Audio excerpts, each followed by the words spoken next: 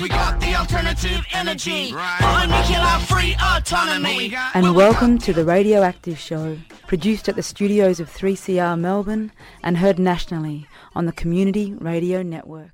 Hello, you're listening to The Radioactive Show. Today's show has been produced on Wurundjeri country, where I work and live. I want to acknowledge that this land has never been ceded and give my respect to Wurundjeri elders past, present and future. I'm Emma, and today The Radioactive Show explores the partnerships between defence companies and education settings, in particular schools. As a teacher myself, I was particularly interested to explore the increasing integration of defence money and programs in schools with my guests. First, Elise West, Executive Officer of Medical Association for Prevention of War, who will discuss their recent report, Miners and Missiles. Next, I spoke with Dr. Bev Hall, who became alarmed at the influence of defence in education when in 2013 she discovered the local high schools her grandchildren attended were defence schools and set out to work in an alliance against this. Later in the show, we hear from Miriam Torzillo about a new network opposing defence in schools, as well as promoting peace and climate justice education.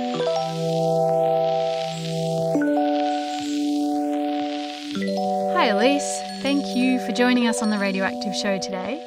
Could you start out, nice to meet you, could you start out by telling us how you came to be involved in MAPWA, which is, of course, the Medical Association for Prevention of War?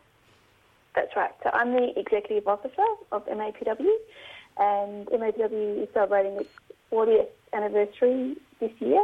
We're a national organisation of health workers from every field, and I guess our members really live out their commitment to do no harm and to prevent harm by advocating for peace and against militarism, which is essentially the idea that military solutions are the correct response to our social problems. Thank you. And I was interested that recently MAPW has written a report called Miners and Missiles, Weapons Companies in Schools. Why was there a need to write this report, and has it been a while in the making? It has. So this report, we started on this in 2019 with researcher Lisa Coulthard. We started looking at weapons companies in primary and secondary schools because MAPW, along with others, has been tracking an increasing number of partnerships between weapons companies and universities for some time. So now there are almost no public universities that don't have some kind of financial partnership with weapons companies or with the defence industry more generally. And we knew that influencing the STEM education ecosystem, so science, technology, engineering and maths, was a stated objective for the defence industry and for the weapons industry more broadly. So we decided to look at primary and secondary education to see just where and how that influence began. A good analogy for what we found is junk food advertising, where a brand that makes something unhealthy associates itself with something healthy and wholesome, like kids' sport, for example. Kids and their families and schools have good, healthy experiences with the brand and therefore develop a positive association with the brand. So essentially what we found that weapons companies were doing with schools. This is an issue because the weapons industry is harmful, in our opinion. It makes products that cause harm, such as nuclear weapons, but it also operates on harmful principles. And we know that the proliferation of weapons is one of the greatest threats to human health and to peace. We're really concerned because we found weapons companies offering programs to kids as young as 4 years old who were not really able to critically evaluate the brands that they're being exposed to. And when weapons companies promote their brands to kids, they're really doing what all advertising essentially does, which is to sanction some forms of thought and behaviour and not others. And I want to point out, when we talk about science and technology in the defence industry, we're also talking about next generation technologies and weapons, things like hypersonics and long range and smart munitions, artificial intelligence and lethal autonomous systems and technology like this that have really profound moral and legal implications. They're really not yet settled. So we think it's really important that schools and families and teachers develop some critical thinking about not just the weapons industry, but also what is the role of the weapons industry in STEM education. Thank you. And so what, you mentioned it begins with children as young as 4, but obviously it's probably piecemeal over different states and schools and even preschools if it's 4-year-olds. What's the nature of some of these types of programs that you found? Right.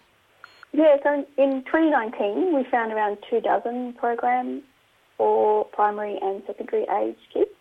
These are things like sponsorships, events, competitions, teaching and learning resources that are sort of aligned with the curriculum, tours of industry premises, exhibitions like at Careers Fairs, for example. We found camps and trips, including some overseas trips. So there's a lot of direct engagement between industry personnel and students and teachers, and input from the defence industry into STEM curricula around Australia. We think there are probably more programs coming online all the time, and there are probably programs that have a significant amount of weapons company input, but it's very hard to determine where it exactly sits.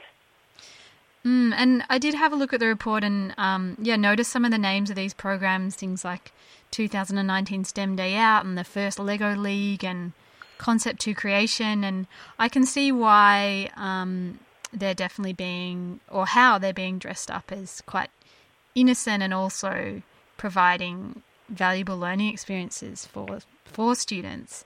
How would you distinguish, or did the STEM type of programs come about entwined with defence funding, or do you think there's a place for STEM type learning outside these kinds of defence-sponsored programs? Oh, well, STEM is absolutely vital. We know that science and technology and engineering and maths and arts is often included in as well, is really essential to solving some of our most pressing social and environmental issues. I think part of the problem with the defence industry's stated desire to create a talent pipeline right from a very young age to attract the best and brightest young people to careers in the defence industry is the opportunity cost to other industries that can actually promote solutions rather than cause harm. Okay. So that's very much to the detraction of other creativity and design that could come from the coupling of those subjects. That makes sense. And why is it that defence has such an advantage in these areas in implementing their programs in schools? So influencing young people to have a positive view of careers in the weapons industry is framed as a national security imperative. So the defence industry argues that without that secure talent pipeline of best and brightest young people, Australia's economy and security and sovereignty at risk, and this really gives the industry a great advantage over others, say in the environment or the arts or in medical research or in health, for example. And we think this is going to accelerate because only recently, just after the AUKUS announcement, which is the new kind of trilateral security agreement with the UK and the US, the Minister for Defence Industry, Melissa Price, has also been given responsibility for science and technology as well. And the Prime Minister said at the time that science and technology would complement her defence responsibilities. So we're seeing an ever-increasing tying together of defence and science and technology, and we expect to see an acceleration of the intrusion of defence and the weapons industry into STEM to the detriment of other fields that also need STEM skills. That's a worrying trend that's actually, sort of trending more towards defence influenced than what your report would suggest the direction we need to be going. Correct. Yeah. I had heard of the mention of the Subs in Schools program, which that's something which seems more explicitly about, about defence rather than one of the more sort of general science programs. Would you be able to describe that program at all, or do you know how that works in partnership with schools? Yeah, so like you mentioned, a program like Subs in Schools is really explicit. So that occurs in South Australia, where there is a submarine building industry So that connects students directly to like a career pathway to an output. That's obviously promoting submarine building and the naval industry as a career option that's relevant to their local audience. But then other programs, they're not necessarily promoting submarines, for example, and they're not promoting weapons explicitly, but it's really more about brand association. For younger kids as well, they don't necessarily, they see brands as and advertising primarily as entertainment. So we understand this is about creating positive brand association between kids, and brands like BAE Systems, which produces nuclear weapons, or Lockheed Martin, which is one of the biggest weapons makers in the world. Both of these companies are associated with alleged human rights abuses, with corruption, and with the ongoing war and humanitarian crisis in Yemen, for example.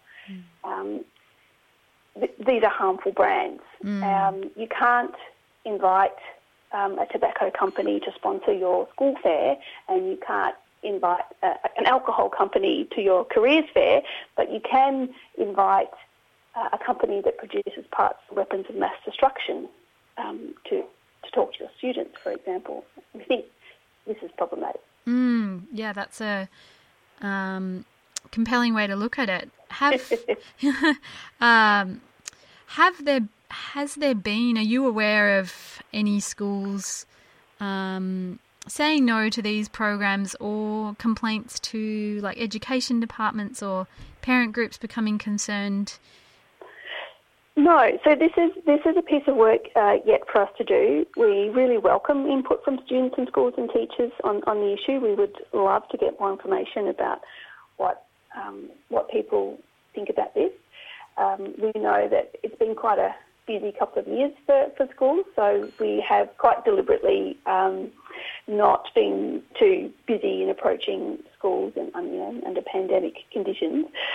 And I guess you just touched on it there as well, but is there any other organising around defence in schools? And also, is it continuing in the tertiary sector as well? Yes, it is. So there's quite, as I mentioned, there's a quite significant number of partnerships between weapons industries and universities. So we've been advocating directly to a number of universities, bringing the harmful nature of the relationship to their attention. One of our core missions is the abolition of nuclear weapons. So we're especially concerned where companies that are associated with nuclear weapons, which are now illegal, are continuing to be validated in their production of nuclear weapons by partnerships with universities and with schools. We've got some allies in other states who are also doing their own organising around the issue. So whether that's advocating directly to schools or to education ministers, or gathering more information about the nature of programs.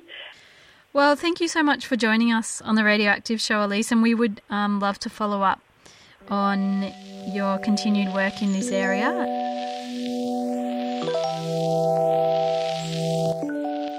This is the Radioactive Show, and you just heard my conversation with Elise West, the Executive Officer of Medical Association for Prevention of War.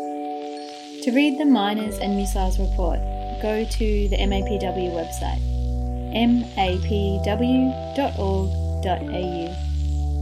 Next we hear from Bev Hall about how she became involved in an Alliance for Military-Free Education in South Australia from 2013.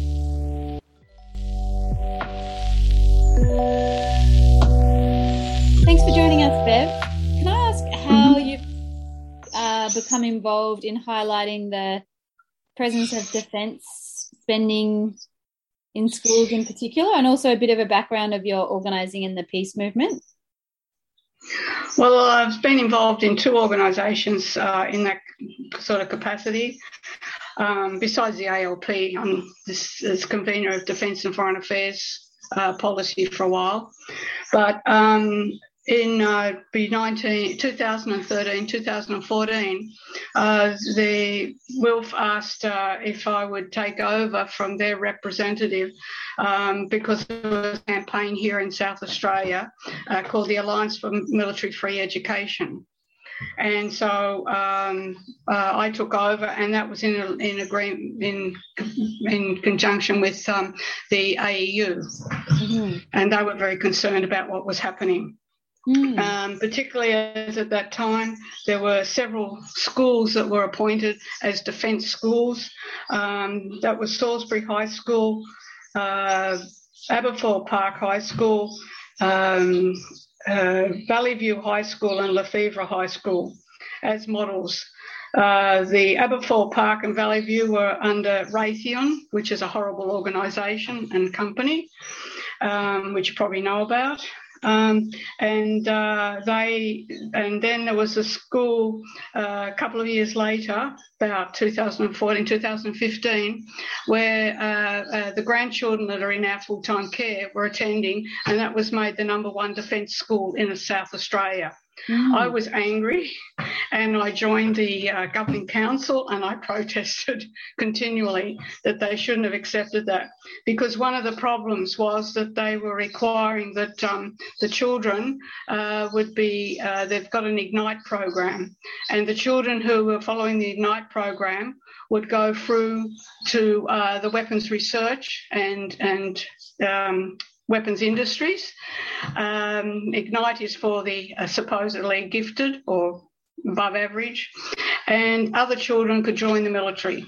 That's what the plan was, and you can imagine there's no way I was going to have my grandchildren joining anything like that. So anyway, that's modified considerably. So can I ask a little bit about that? So these defence schools were like formal partnerships with a particular company, were they?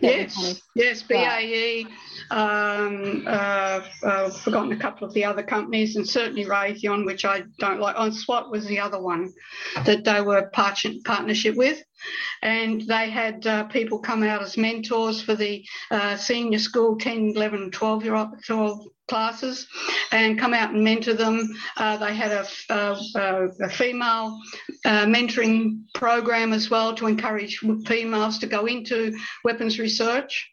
And also some of the universities had special programs as well. So, and part of this was the subs idea that they were going to be able to go in and carry out programs with to lead people to be able to work on developing submarines and other types of more grander types of weaponry. But the weapons research was anything from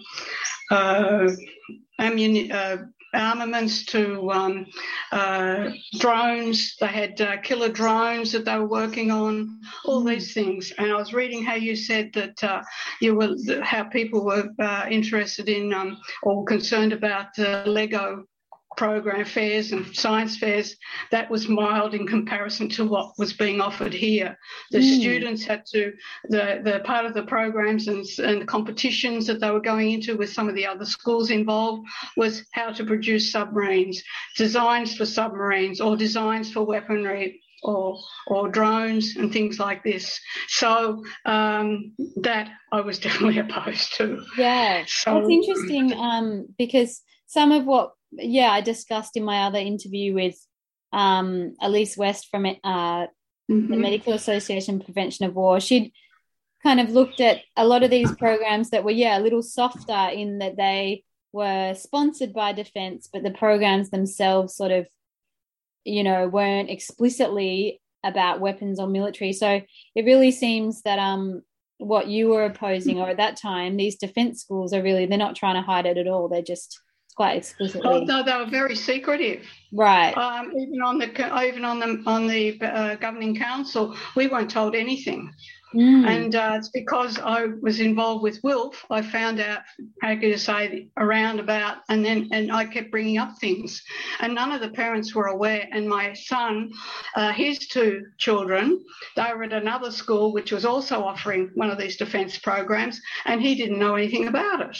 And the other thing with that is that they were anyone sort of couldn't have any choices of where you went because you're zoned in schools in South Australia. And this was another thing that I was bringing up, and you shouldn't have to be forced into that. And I even was asking, well, what about the creative arts being included? And they said, no, it's strictly students who are in the IGNITE program, they would go into weapons research and into university following those types and working for some of these companies who were, the mentors were encouraging the people to be involved with the companies when they left school. And the students who were not in those programs, they would end up in the military. Wow. So there was, and I said, hey, this is not education, but this is the way it was going. And so tell me a bit about, the pushback against that. And you said it was secretive, but did the word get out, and were other parents concerned, and what's happened since then? Well, two things happened. There was a change of principals locally. And I think there were change of principals in some of the other schools. So they sort of broadened the subjects that were available. The other thing was that the companies and the government was actually funding special coordinators of the defence programs. And after 3 or 4 years, that money ran out. Mm-hmm. So those people weren't there to coordinate anymore. So, and because they were also in the coordination, not only running the programs, they were also taking the students over to the companies to have field work or experience. So it was kind of very heavy, in my opinion. And I think probably, not only Actions of Wilf, but other organisations like MAPWA and so on, they were all very concerned about this. But because I also was experiencing it with 5 grandchildren in 2 different schools, I was able to get a lot more information. Any thoughts on why it is so important that education remains apart from the influence of defence? Oh, certainly. I think students should be, allowed to choose the pathways that are going to be more constructive rather than destructive, and that they're going to be able to contribute in a positive way to a better world, in a nutshell. That's the way I feel.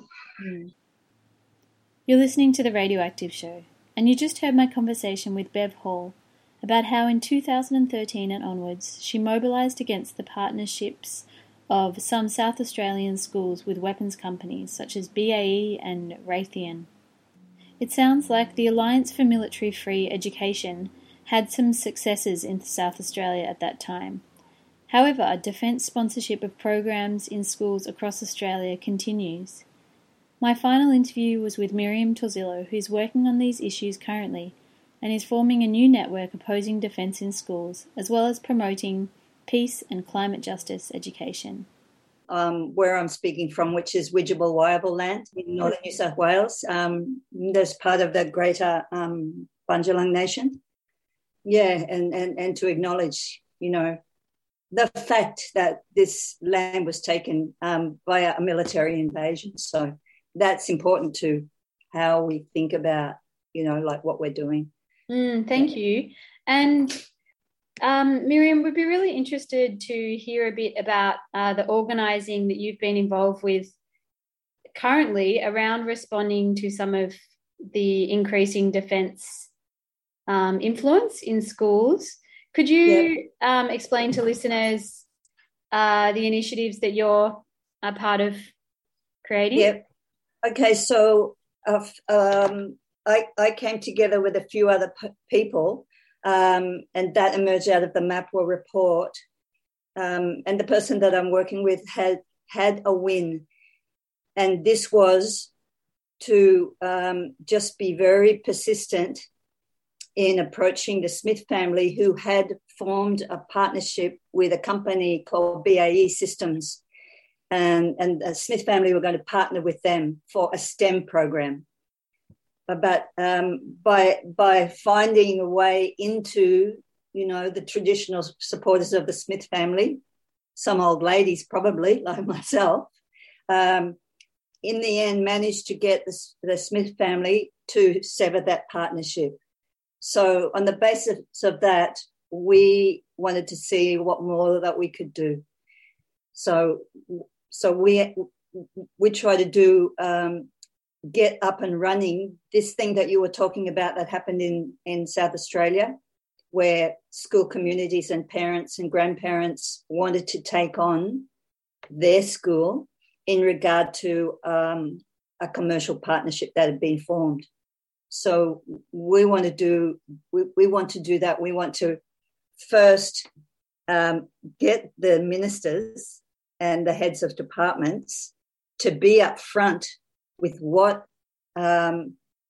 policies they actually do have in place that would prevent that, and draw their attention to the parts that they are seemingly ignoring because there's value statements and so forth.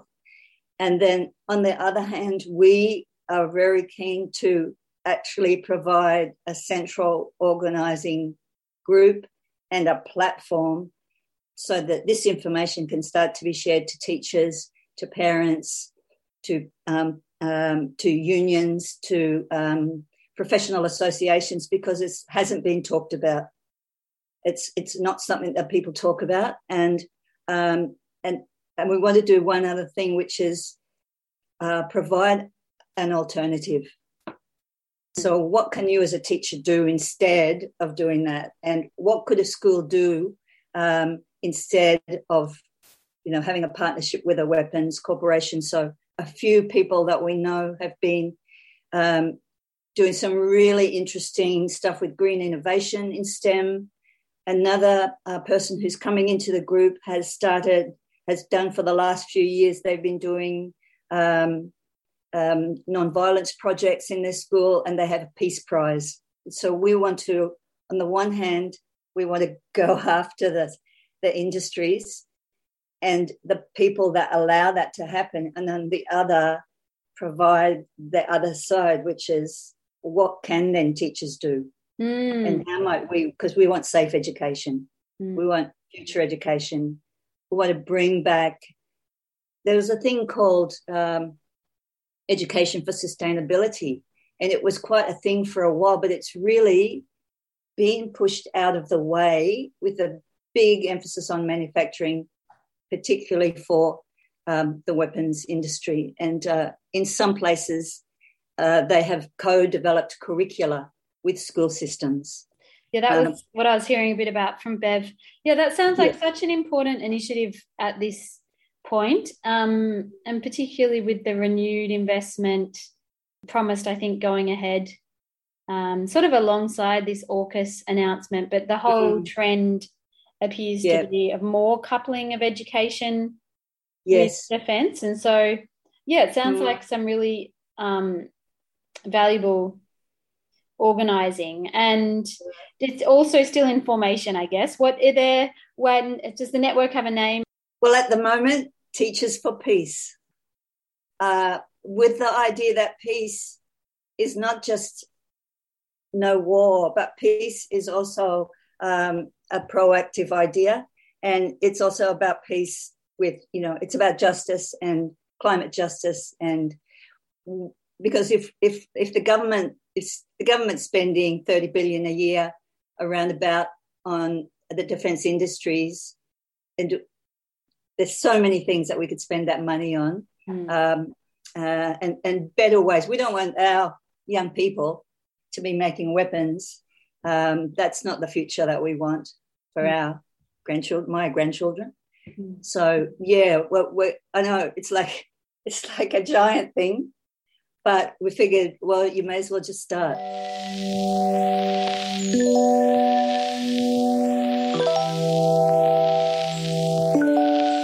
I hope you've enjoyed today's Radioactive show, and thank you to my guests Elise West, Bev Hall, and just now we heard from Miriam Torzillo. Stay tuned for further follow-up on these issues, and you can read MAPW's report, Miners and Missiles, at mapw.org.au. The Radioactive show is produced for 3CR Community Radio and broadcast nationally on the Community Radio Network. Thanks to the Nuclear Free Collective of Friends of the Earth Melbourne for their support of the show. The Radioactive Show can be found on Facebook, and you can podcast our shows on 3cr.org.au/radioactive. I'm Emma, and here's to a nuclear-free future.